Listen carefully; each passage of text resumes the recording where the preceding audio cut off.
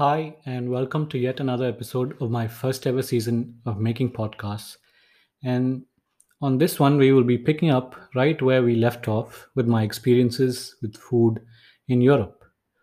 If you don't already know from the first part, I'm not an expert on food, I'm not much of an explorer, and I'm most certainly vegetarian for the most part of it, I think. Well, which doesn't leave much of an opportunity for food exploration when in Europe.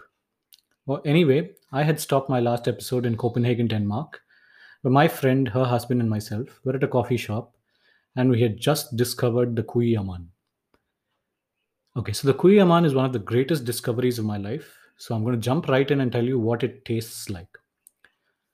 I remember my friend, who's actually very expressive in her own usual tactful way, especially in Tamil. So she described it as நெய்யில் ஊற வச்சு ஏர் fry பண்ண மாதிரி இருக்கு. Yeah, that's actually quite an accurate description, but I'll try and top it off.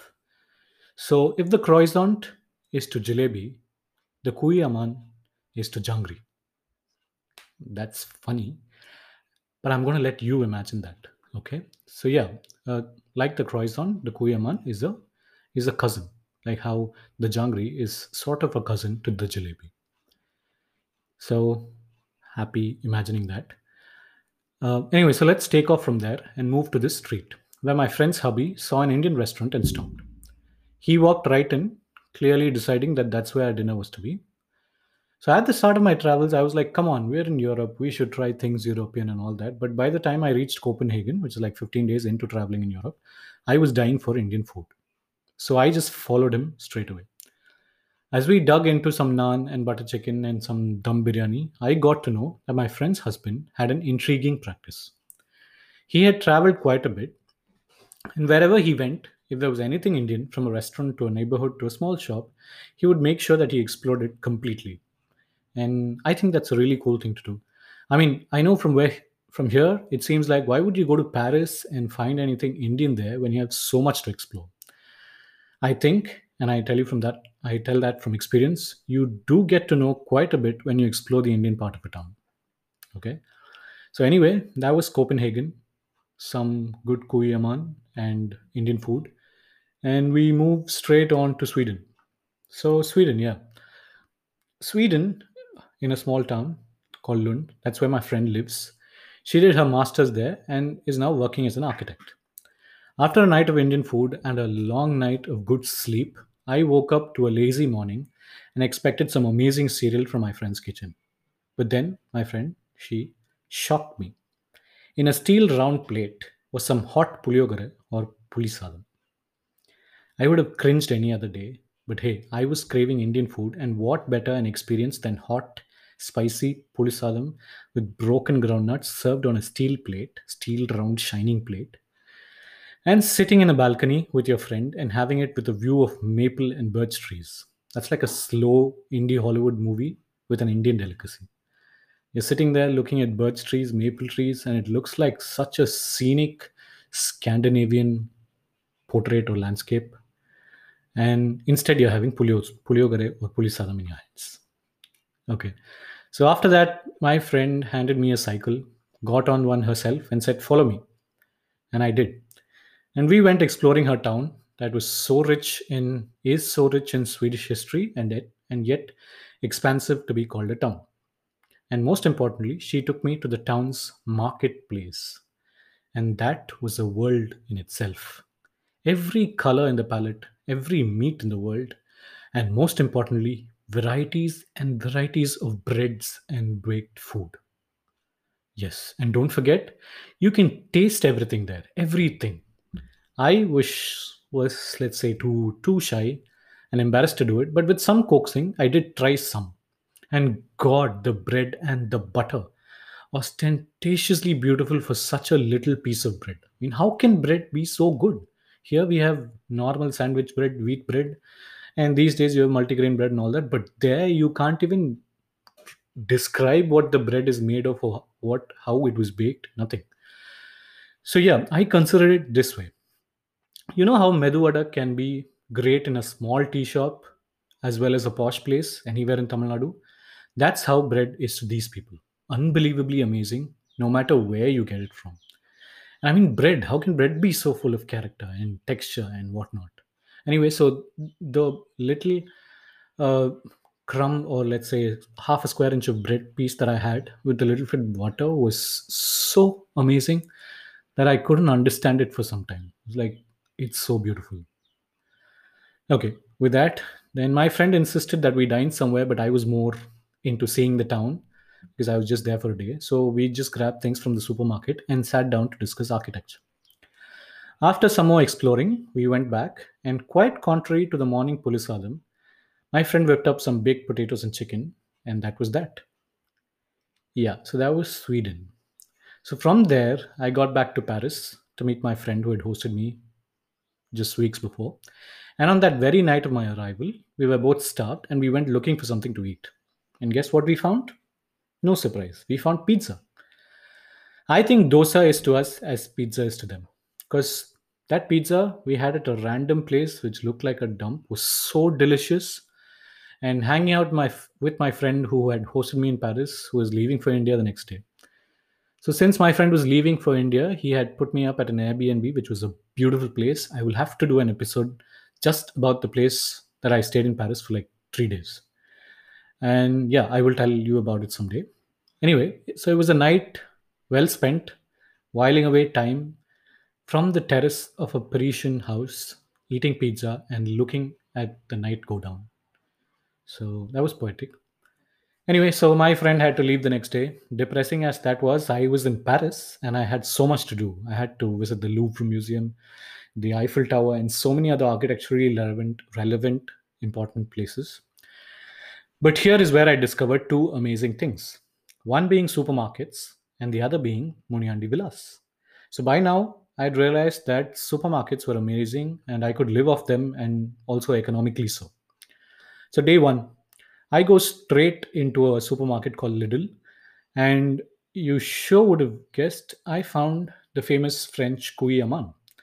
The guy at the coffee shop in Denmark told me that the Couille Amann is from France, so I made sure that when I come back, I will find it. And I did. So, besides that, I also got the amazingly famous croissant. So, what is special about the croissant, you might ask? The croissant is just a puff based baked good.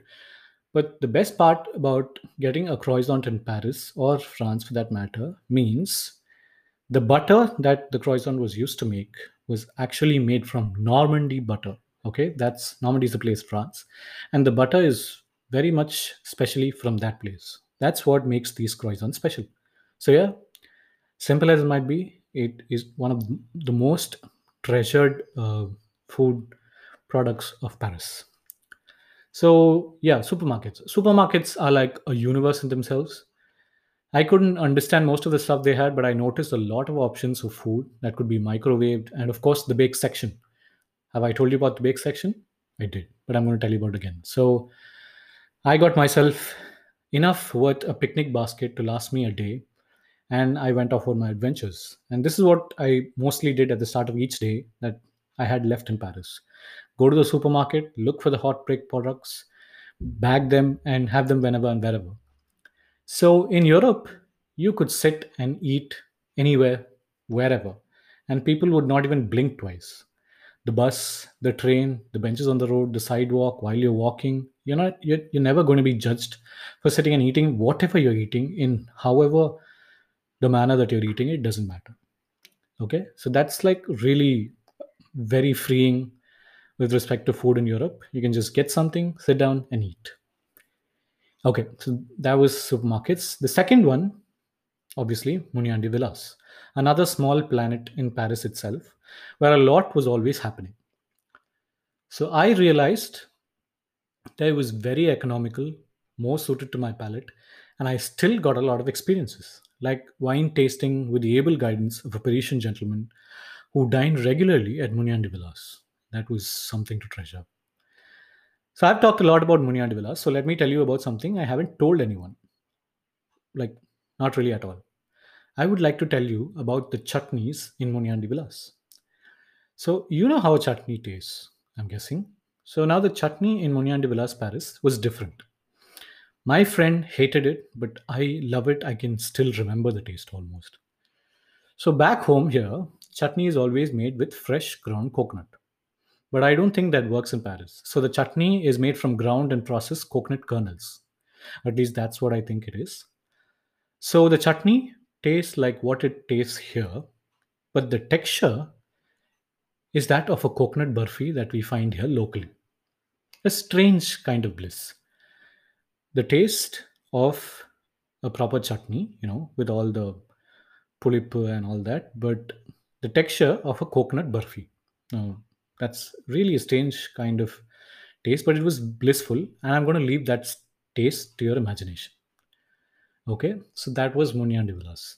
Next, I come to the final part of the Paris journey, and the most important ever of this whole episode on food, really, the boulangerie. I've told you about how the boulangerie is simply a bakery, but in reality, it's a heaven, a slice of heaven that's present all over Paris and other cities too. But the sad part was I got to know of them only in the last 2 days of my stay in Paris. But I'm glad I at least then did that. So I was able to experience the boulangerie at best on the day I decided I would try and do what the Parisians do. So, what do the Parisians do, people of Paris? So, the definition of a good day or holiday for a person in Paris meant they buy some food, take it to any place, preferably green, and just wild time. After days and days of traveling and exploring and keeping up with my unreal schedule of visiting places and experiencing them, I told myself, one day I won't take the camera with me, I won't have an agenda, I'll just do what the Parisians do. So, yes, that's what I did on one of my final days in Paris. So I walk into a boulangerie near where I was staying, and you see colors and varieties of breads, cakes, cheese, desserts, croissants, puffs, and the crown jewel, macaroons. God, they were heavenly. And I made sure I told the lady there, and she was very happy with the expression on my face, even though she didn't understand a word of English. So I took more than 30 minutes, and the lady was kind and patient while I picked out what I wanted, and then finally set off to be a Parisian during my travels. So during my travels, I had scouted a few places. So I went, found them. Obviously, no one was there. I lay down, and as the sun bathed over me, I unwound, relaxed after so many days of walking and exploring. And in between this unwinding session, I slowly began taking breaks to enjoy my little treats from the boulangerie. Okay. I will tell you about three or four of them, which were really special. The croissant I've already told you about. So the first one, what seemed like flakes of corn dipped in chocolate and made into a cookie. Like, how do you come up with these things? I don't know. So anyway, that was my first treat. The next one, after some more time of relaxing, was a coffee flavored cake with tiramisu cream. And finally, I couldn't wait anymore. I thought I'll do it at the end, but I was tempted and I bit into a chocolate colored macaron and I stopped right there. Years ago, my friend in Chennai once was telling me about macarons and how she wanted to start a place in Chennai for macarons and how macarons were special when they were from Paris, especially. And I was like, what's so great about macarons? And then at that moment, I realized, and if possible, I would have traveled back in time and taken back my words. That's how amazing a macaron in Paris was. A macaron in Paris is special. I don't think it's going to be the same anywhere else in the world. So if you ever see a macaron anywhere and it's not in Paris, don't buy it. I mean, wait till you get to Paris and then get it. It's worth the hype every bit. And for me personally, it was a melting moment. I just bit into heaven. So, yeah, I could really remember where I was. I mean, I couldn't remember where I was or what I was doing. I just let the taste take me wherever. It really was poetry. Right. So I want to tell you more about the boulangerie and things that I had there, but I don't think I should because it's unfair considering none of us can get to Paris anytime soon. So I'll tell you this instead. I bought 20 macarons and I had it for the next 3 days, spaced well in between the day, so I could have the best experience. But I noticed that it was good only when it was fresh. So the day I bought it, it was amazing. The next day, it was a little less amazing, but amazing nevertheless. And so with each passing day, it lost its beauty, and that's why. Wait till you get to Paris and enjoy it the very same day. Yep. So from there, we move on. So after I left Paris, I had two more cities to visit: Berlin in Germany and Prague in Czechoslovakia. In between this, I had to make a stop in a small town where I could leave my luggage. And here in this small, insignificant town called Hildesheim lay the greatest surprise in my travel journeys. So I had told you about the amazing pizza I had in Italy in the previous episode, the place of its origin rather. But then I have to tell you about the pizza I had in Hildesheim. So I had a bus to take the next day, and I had a day and a half to while off. So when I was hungry, I got to strolling around and was able to find a restaurant. And guess what it was? It was an Italian restaurant.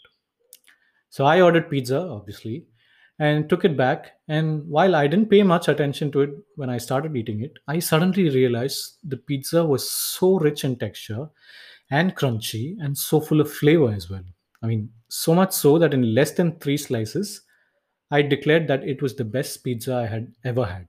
Yes, including in comparison to the one in Italy.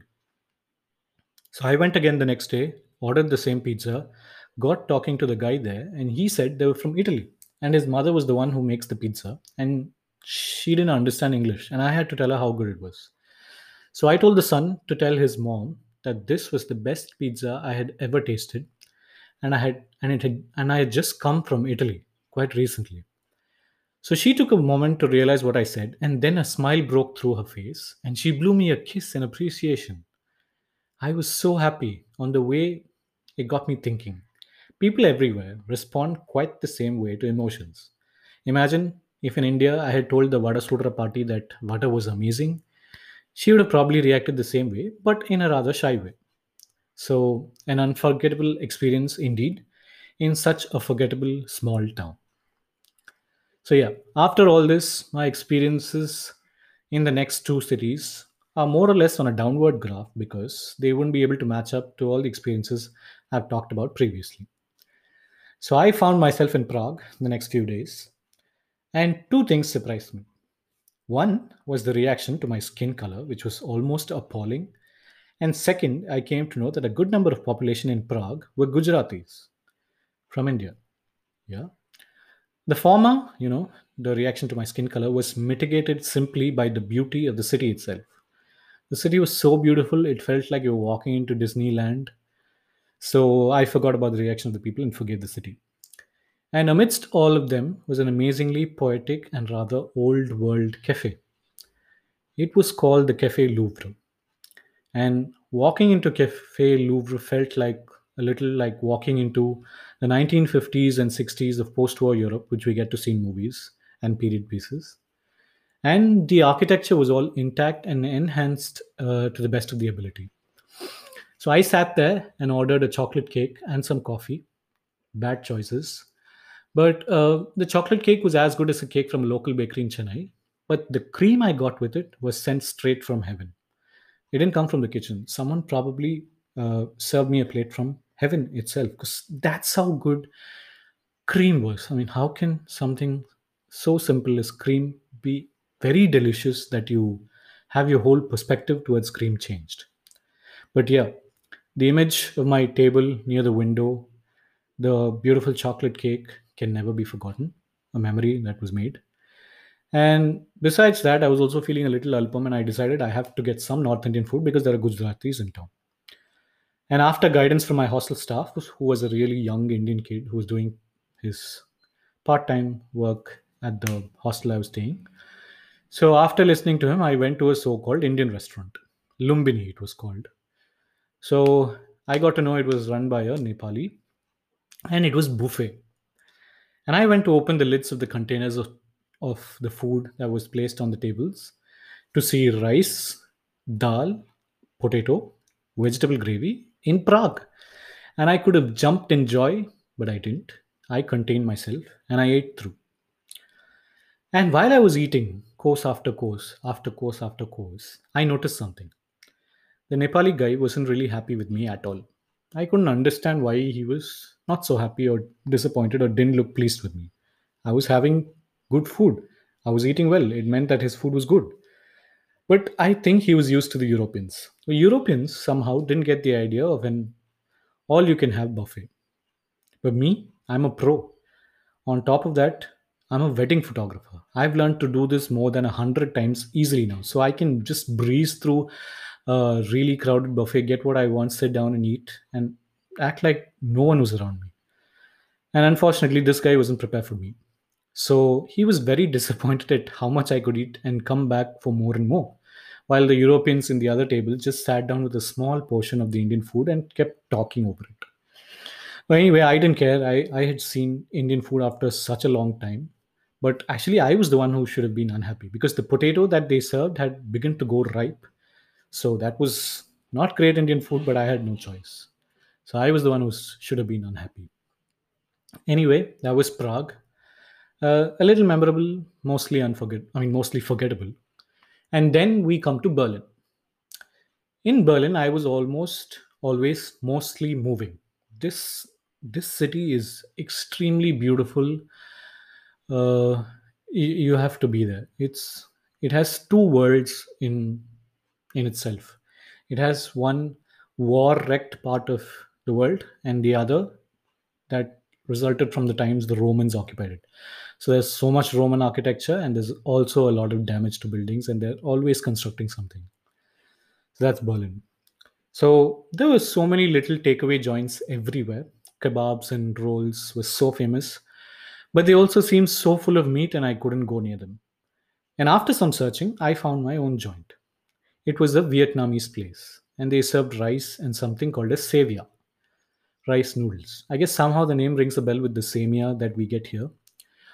And I was happy. Rice noodles soaked in coconut milk with dressed vegetables. And even though I was nowhere near Asia, I was very happy because for the next 3 days, my staple diet in Berlin was sevia. And I also visited the Ritter Sport Museum. So if you know anything about chocolates, Germany, there are two brands which have made their way up till almost every supermarket down to local towns in Tamil Nadu. One of them is called the Lindt chocolate, the other is the Ritter Sport. So you're either a Ritter Sport fan or you're a Lindt fan. You're like a Rajnikant fan or you're a Kamal fan. So it was something like that. And I was a Ritter Sport fan. So I visited the Ritter Sport Museum. And the famous German chocolate makers had a small museum in the city of Berlin, just full of chocolates, full and full of chocolates. It was like a supermarket just for chocolates. So I purchased my fill and I walked up to the first floor where they had their cafe. And after a longing look at all the desserts and cakes they had, I decided on my pick and sat down to be served. The guy looked at me and he was a little concerned.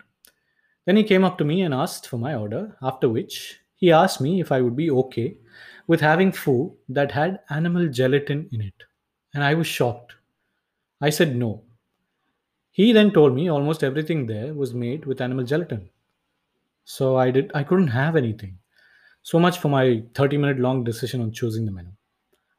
And between these two experiences, I did have an instance with a burrito or I don't know how to say it, in a really nice place. This place was famous in all the food review apps and all that. I said I was going to have a burrito, and it was actually a disaster. I don't know how people can eat this thing, which is so packed with stuffing and just wrapped by some thin layered dough or whatever. So I took one bite and it all spilled over. So before anyone could look, I just ate as much as I could with my bare hands and I just ran out of the place. So that wasn't really a great experience. But yeah, with that, my extensive report on food in Europe comes to an end. In the last day, though, I went a little crazy with shopping, and besides a lot of cereal, I got myself a bottle of wine. And a few days later, I was woken up from my bed in my deep sleep by my mother. She's like, "Wake up, you're not in Germany anymore." With that, we come to the end of two long episodes on Europe and its food. Thanks for listening.